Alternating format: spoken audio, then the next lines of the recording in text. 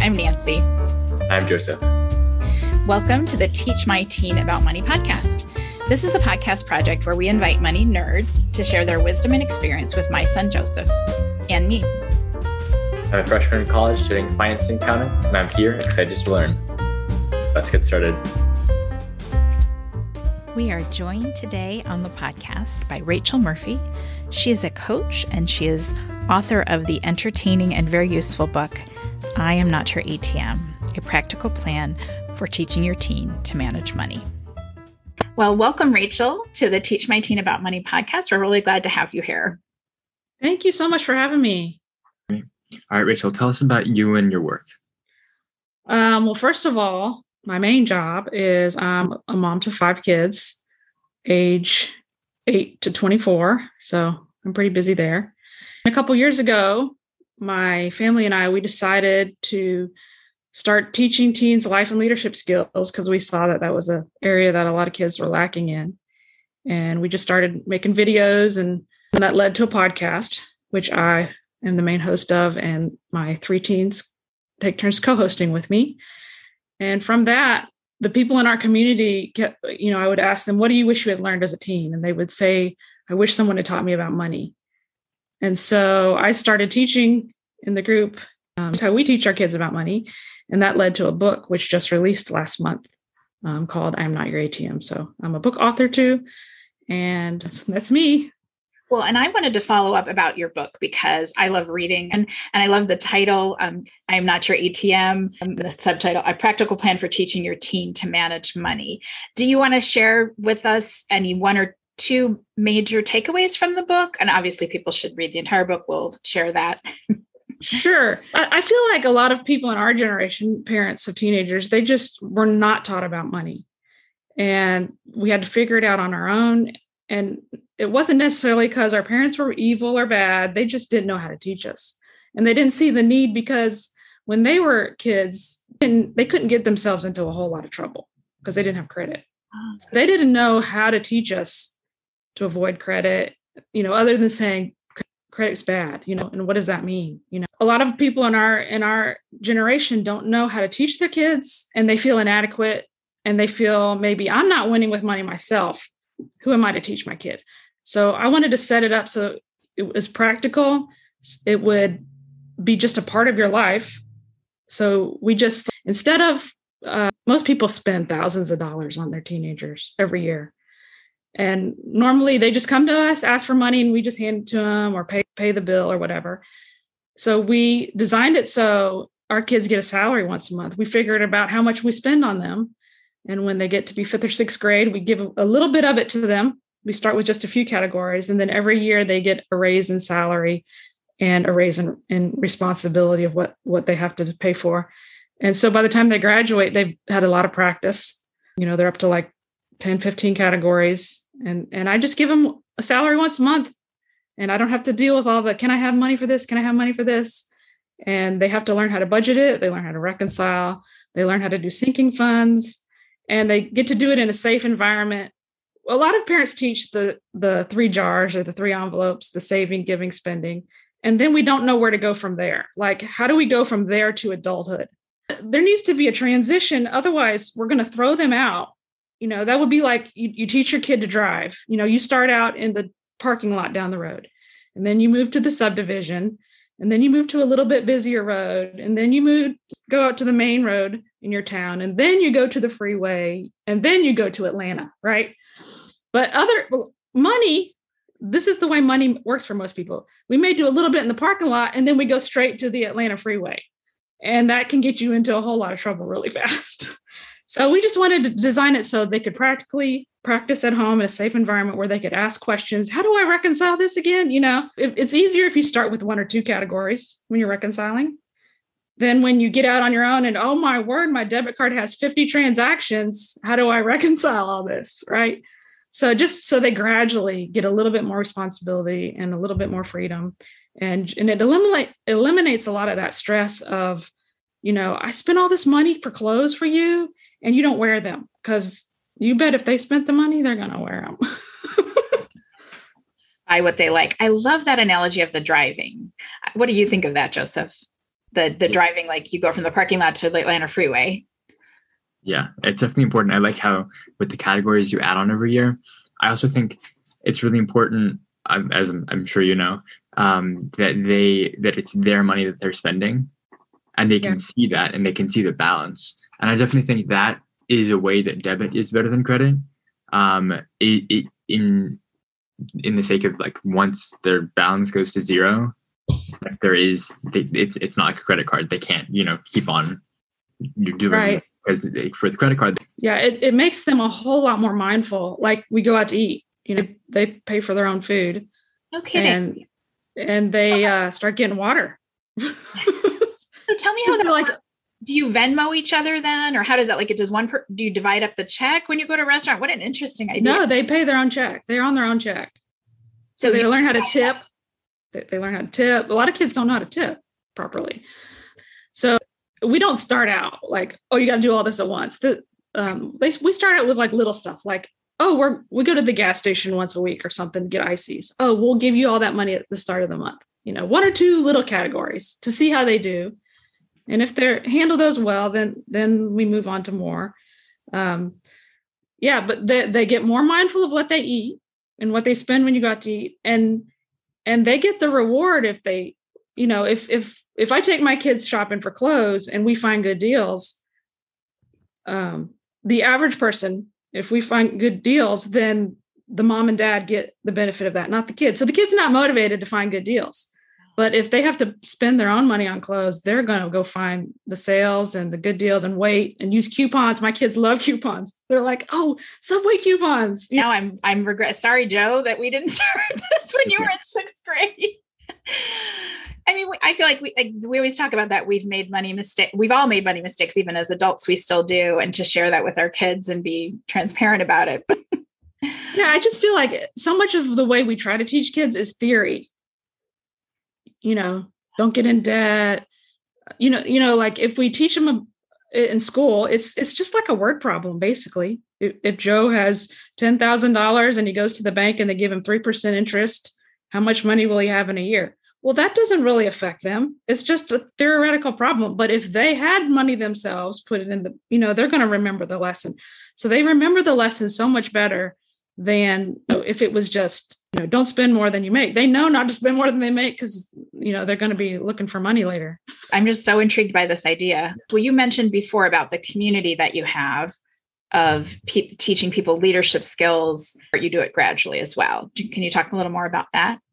Basically, the community is just a parenting group. Like we post our podcasts on there when we, here's a resource for you.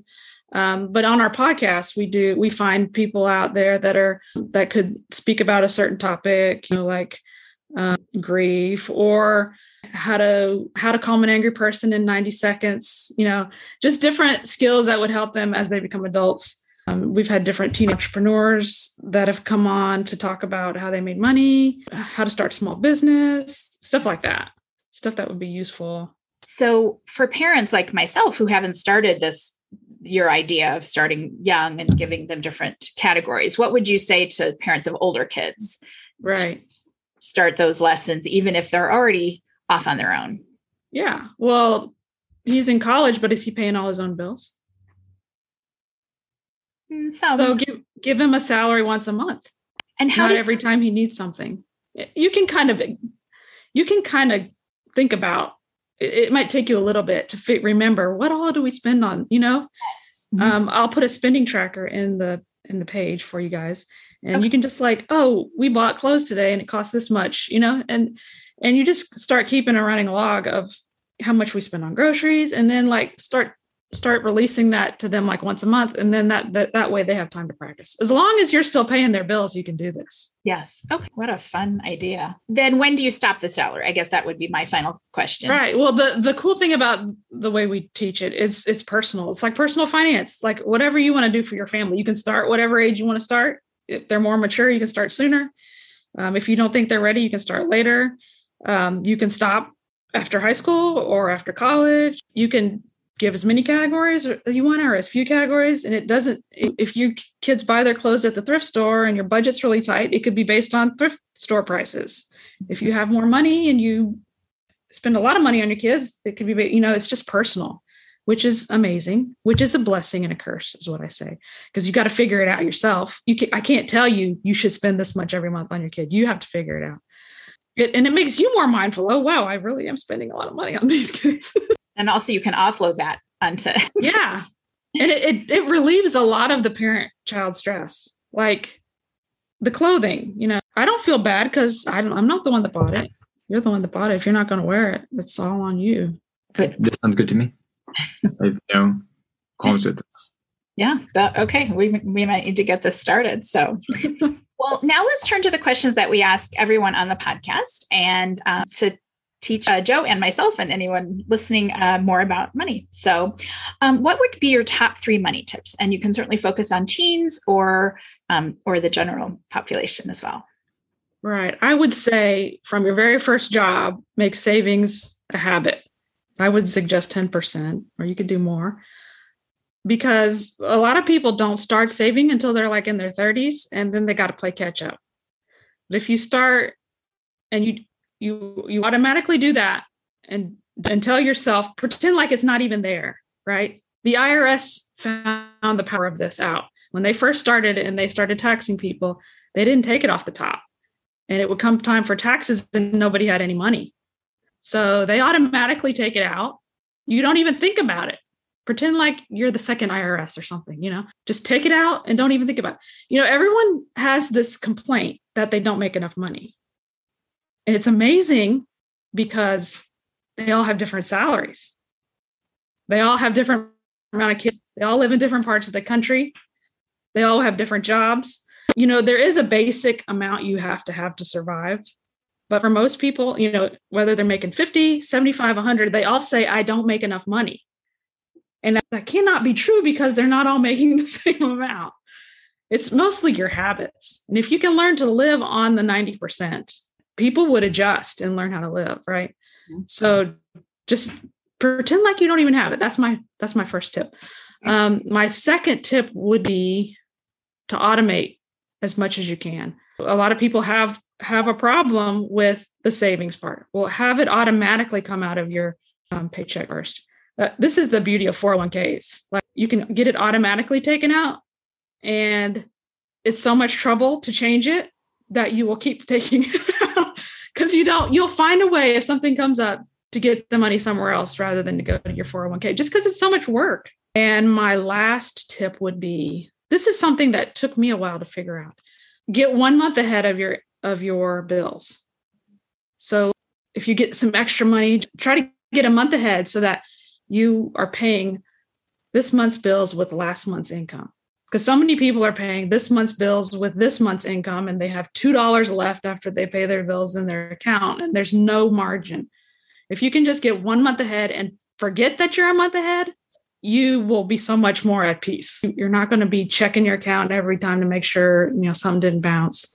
That's just one of my little tips. I mean, something that goes hand in hand with your second one about the 401k is taking advantage of the 401k match that a lot of people give you. Yes. And you're making sure to ask HR, if you don't know, and then getting that. And especially, at your age, the younger you are, I would look into the Roth, because the Roth, it's after tax, but you guys aren't going to pay a lot of tax when you're first starting out. So basically, you're not really being taxed, especially in college and high school. The first $12,000, I think it is, you don't get taxed on. So if you only made $12,000, then none of it's taxed. And if you have a problem with, like, if you have a separate savings account that's not 401k or Roth, if you have a problem with wanting to spend your savings, put it somewhere in a separate account that's a little harder to get to. Mm-hmm. Yeah. And also for teens having a Roth, which I'm a big fan of, is they have so much more time to grow the account. Yes. And then it's always tax-free, unlike a regular IRA or a 401k, which you do eventually have to pay taxes on. Right. I'm not sure if these numbers are exactly right, but I saw something that if you invested the same amount of money from when you were maybe 20 to 30 and then left until you were 65, it would be more than if you invested from 30 to 65 the whole way. Yeah. So that's so much. So the power of compound interest and investing early even if you don't think you have that much money, what you put in now is worth so much more, even 10 years from now, eventually. Right. And so, Joseph, what is the reverse? Where do we see the reverse of the compound interest working in your favor? Do you know? If you put in, with credit card debt? Yes, credit cards. Okay. So the credit card bank is doing the opposite to you. So they're charging you all of that. So it's growing. You're not paying it. You end up paying 2 or 3 times what the thing cost. And it's probably not worth it by the time you finish paying it off, if you only pay the minimums. So it can either work against you. Like you can either be pushing the snowball down the hill, or it could be rolling down on top of you. Even with like financing some things, sometimes I'm at a store or something, and then I'll glance at, like you can buy it for like $200 today, or like a total of like $450. And I was like, why would you? Because some of that thing, it's a non-essential, like electronic. It's like a pair of headphones or something. A lot of people don't think about that though. They just think, what can I get it for, and what's monthly payment? Less for this month, yeah. Right. And what's the best money choice you've made? It's not actually a one-time choice. It's more like a lifetime. Decide to be a learner. I'm going to commit to always investing in myself and growing my mind and learning new things. The average person, they spend at least $100 a month on cable. I'm not saying don't get cable, but if you could spend at least the same amount as you're willing to spend on something that's really not going to benefit you, and growing your mind and learning new things, and then putting it into practice, not just because you can learn and learn and learn and never do anything, but learn and then be willing to put it into practice. Nowadays, when we were young, there weren't that many options. It was just college. It was the only place to learn. But now you can go online, you can YouTube stuff, you can Google stuff, as long as you find a reliable source. There is so many options open to you to learn about money, about anything. Really. I don't know if you guys saw in our book, we built a house. We had no construction experience. We took a 2-day class and came home and built a house. It took us 3.5 years. But just YouTubing and Googling it. Did you subcontract anything out? Near the end, we were tired at the end. It was a log cabin. So we peeled all the logs, stacked all the forklift. But the interior, we subbed a lot of it out because we were tired. We subbed out the plumbing and the electrical and the interior woodwork and stuff. But yeah, you can learn pretty much anything if you're willing to be a learner. That's amazing. Especially when it comes to finance, I feel as if the people think they can't DIY that. They think, ooh, I need a financial advisor. I need someone to. But there is so much you can learn. And with online things today, you can have your own account. You can open your own Roth IRA. You can do all those things. You don't need somebody else. It doesn't mean you shouldn't get good advice, but there's so much you can do on your own. And you really are responsible for knowing as much as you can about it. Right. And don't be afraid of making mistakes. Yeah. And then people don't act. They're so afraid they're going to mess it up. So what? The best lessons I learned was when I messed up. And I'm not saying go blow all your money, but just be willing to say, I'm going to try this. I've learned as much as I can. I'm willing to take a risk, a calculated, knowledgeable risk, not just like, I'm going to go put all my money in this one stock, but really think about, I've learned, I think I'm making a good decision, and that will help you in your job. That will help you your whole life. If you're willing to learn anything, you'll go to the top of your field if you can learn anything. Our next question is, do you have a favorite? What's a favorite book or podcast, online article related to money? My favorite book right now is Set for Life by Scott Trench. Oh, like him. I read that a couple months ago on the way to FinCon. We were flying to FinCon and I was reading it. And Scott is on the Bigger Pockets Money podcast. I really love that book because, I deal with teens and young adults, and that's my number one recommendation right now for young adults to read. And are you familiar with the FIRE movement, Joseph? Mm-hmm. Yeah. So FIRE is, for those people that don't know, financially independent, retire early. And I had heard about it and I could never quite wrap my head around it. Like, yeah, but how? How does that work for a person on average income and, and with all these kids? How could you possibly do that? And he really lays it out for people, especially your age. You're just starting out. It is so easy to get sucked into the American dream and do what everybody else is doing, which is I'm going to go to college and I may get a lot of loans and I'm going to go out there and as soon as I graduate, get a job, I'm going to buy a house and a car and have no margin, and then maybe when I'm 30, I'll start putting away money for retirement. And I may or may not have enough at the end, to live on. And he kind of like makes you really think about, does it have to be that way? Really? Like, can I do it a little different? And would it really, really affect me that much? He talks a lot about house hacking, which I had never heard before.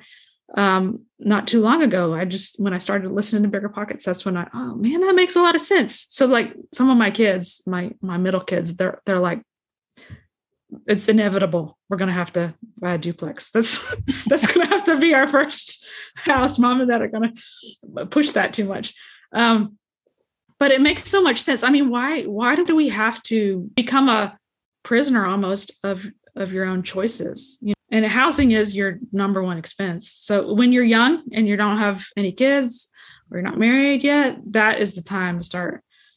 When you can make the biggest difference, that'll cut years off of the end of your career if you want it to, right? And then it just gives you choices. Mm-hmm. You can really do what you want to do, not what you have to do. If you want to go volunteer somewhere and you're financially independent and you can just do that. Right. So I would really read that book, Joseph. Mm-hmm. Right. All right. And what's your favorite book, podcast, piece of media that isn't related to money? The One Thing by Gary Keller. He started Keller Williams Realty. I don't know if you're familiar with him. He's written a lot of finance books too. But he just talks about we're such busy people. And it's so easy to feel like we're doing. We're checking things off our to-do list, but we're not getting anywhere. We're not making any real headway. And he says, focus on the one thing. What is the one thing you can do every day that's going to move you closer to your goal? And you do that first. You're always going to have to do other stuff, but you need to make sure you're working towards your one thing. For me, I'll have a list of stuff to do, but then the thing that sucks me in is housework. Like, I feel like I'm being productive and I know it needs to be done. And I have come to realize that is an avoidance move for me because I'm like, well, we need to live in a clean house. But I know it's a delay tactic because there's other stuff I should be doing, but I don't necessarily want to do. And that's the thing when you're self-employed. It's like, it's great, but it's not great. The Gretchen Rubin on the Happier podcast calls it procrastinating. So that right. See, there's a name for it. I didn't know there was a name for it. Yeah, procrastinating. And then also, but I think also that can be a good thing because if you focus on something else briefly and then you do have a clear space, that can be a mind clearing thing as well as just, okay, I've tackled something. Now I can tackle the other things. But right. I think it's easy to use it as an excuse to not do those one things. Yeah. And then what's your top adulting hack? And this can be money related, but it doesn't have to be. My top adulting hack would be to always have a couple of emergency meals in your house for something comes up. I don't have time to cook dinner. What's something that we have in the house that I can cook real fast? That'll keep you away from fast food and going to restaurants. Like it could be something simple for a college student. It could be something like a bowl of cereal. Do I got a bowl of cereal? Or a frozen pizza. At our house, it'd be like spaghetti noodles, a jar of spaghetti sauce. I like to cook up a whole bunch of ground beef and put them in individual bags, like a pound or two in each bag, so that you could always grab, spaghetti, tacos. You have a base for whatever. That way, I think cooking is something that it's so easy to get because you got to do it every day. You got to find a few things that no matter what happens, I can go grab that. It just makes it easier, especially if you got kids, because they like to eat. I don't know if yours are like that. That's weird. Nice. That's a good one. And food is another big area of expense, right? Housing, food, and cars, they say. So yeah. A lot of people don't know how to cook. Yeah. So, what about Joseph? What would be some of your favorite go-to meals? I can make eggs in a couple of different ways. Yeah, eggs is a good. But I have one of my girls loves to make desserts too. She would, when she was in high school, she wanted extra money because we have this deal. 5 kids, not a lot of extra money. So we would have this deal like, if you want to go on an extra trip at school, we're fine with you going, but you have to come up with the money. So she would post on my Facebook, hey, I'm offering these 3 desserts nice. For this amount of money, put in an order. And that's how she would raise her money to go on trips. Yeah. I remember I used to make from like from Michael's. I would get materials and I would make like bracelets for my mom's friends. And then I would sell them to them she had a reading group. And then I would go to that and then like sell them to them there. And I kind of forgot about that, but I guess that was one of my first businesses, and then lemonade stands. But I think I might have a couple actually still in my box. I'll have to go fish those out.